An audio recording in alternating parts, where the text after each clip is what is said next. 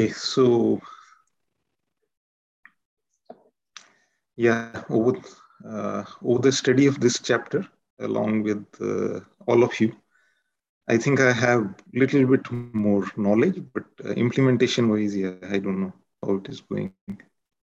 Uh, so as I was thinking about it, all of it, all the entire chapter, and I had to pick up one. I zeroed on 2.45 because I had read it earlier, but it looks like it sums up everything which is there in chapter 2.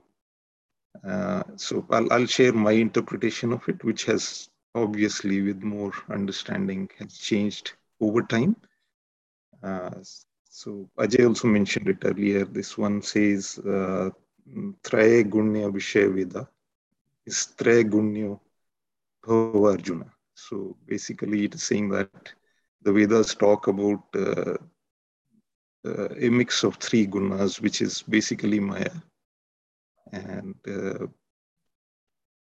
it is asking us to go beyond the three gunas. So I interpreted it as we in the real sense we cannot go beyond, because that's what the world is, the Maya is, and like Arjun, we are kind of a warrior. If you look at our family life, our work life, social life, and all. So we are into it. So we cannot go beyond it.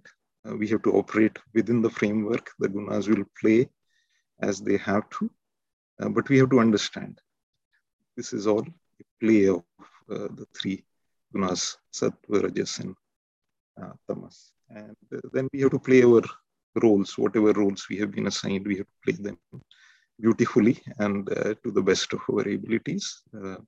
And next it comes to nirdvandva, which means that, okay, the other thing which is there is that this world is full of the opposite, pair of opposites. And elsewhere, they are summarized as sukha dukh same kritva labha labho jay ajayo. So it is, they will come and go. There is nothing you can do about it, but just understand that you have to be equanimous in those. So the equanimity, the shlokas from 58 onwards, what are the qualities? So that comes in there. And then it says nitya sattva stho. So be established on the sattva side. And again, I interpret it as it's not possible to be in sattva all the time, especially for us, because we are in the middle of it. Unless we go to the Himalayas and just be one of those sadhus. So we have to understand that we should try to be in as much sattva as possible. And here, I think it will be appropriate to mention a very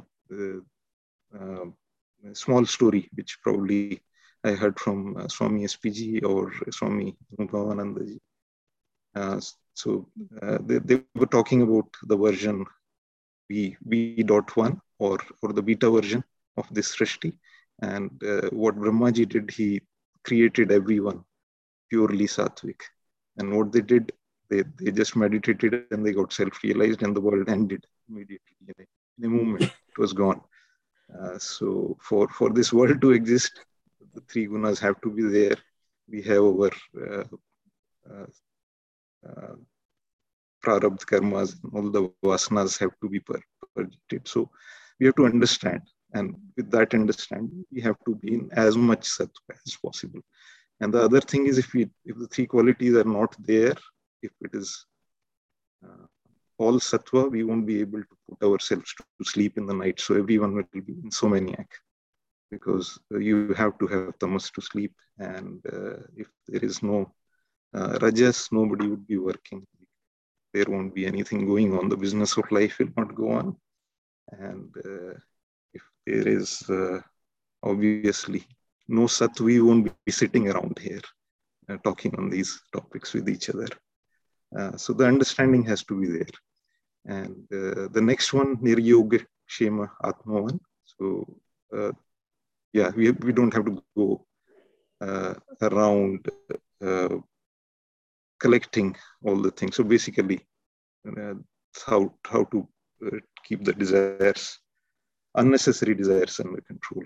Whatever is needed to make the life run, family run, work happen, those have to be done.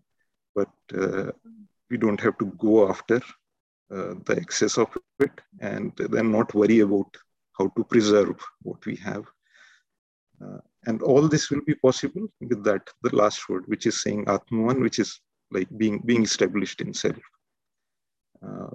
So whatever is mentioned before that, that will be possible if we are as much as possible established in our true self. And if I have a few more moments, I can share another story which stuck with me. So, and I think this was from Swami AA, and he's very funny. So it is. So he's saying that all of us, we when we come into this world, so we have a tool-let sign, which is hung somehow, like hypothetically, there is a tool-let sign, maybe on our foreheads or internally somewhere in our software. And Brahman wants to come in as a tenant, but what we do is we let a I sit in between that to and let. So unless that I goes away, which is the ego, Brahman will not come in. So that's what we should do. So Atmavan can be understood as that. So that's all from my side. Thank you.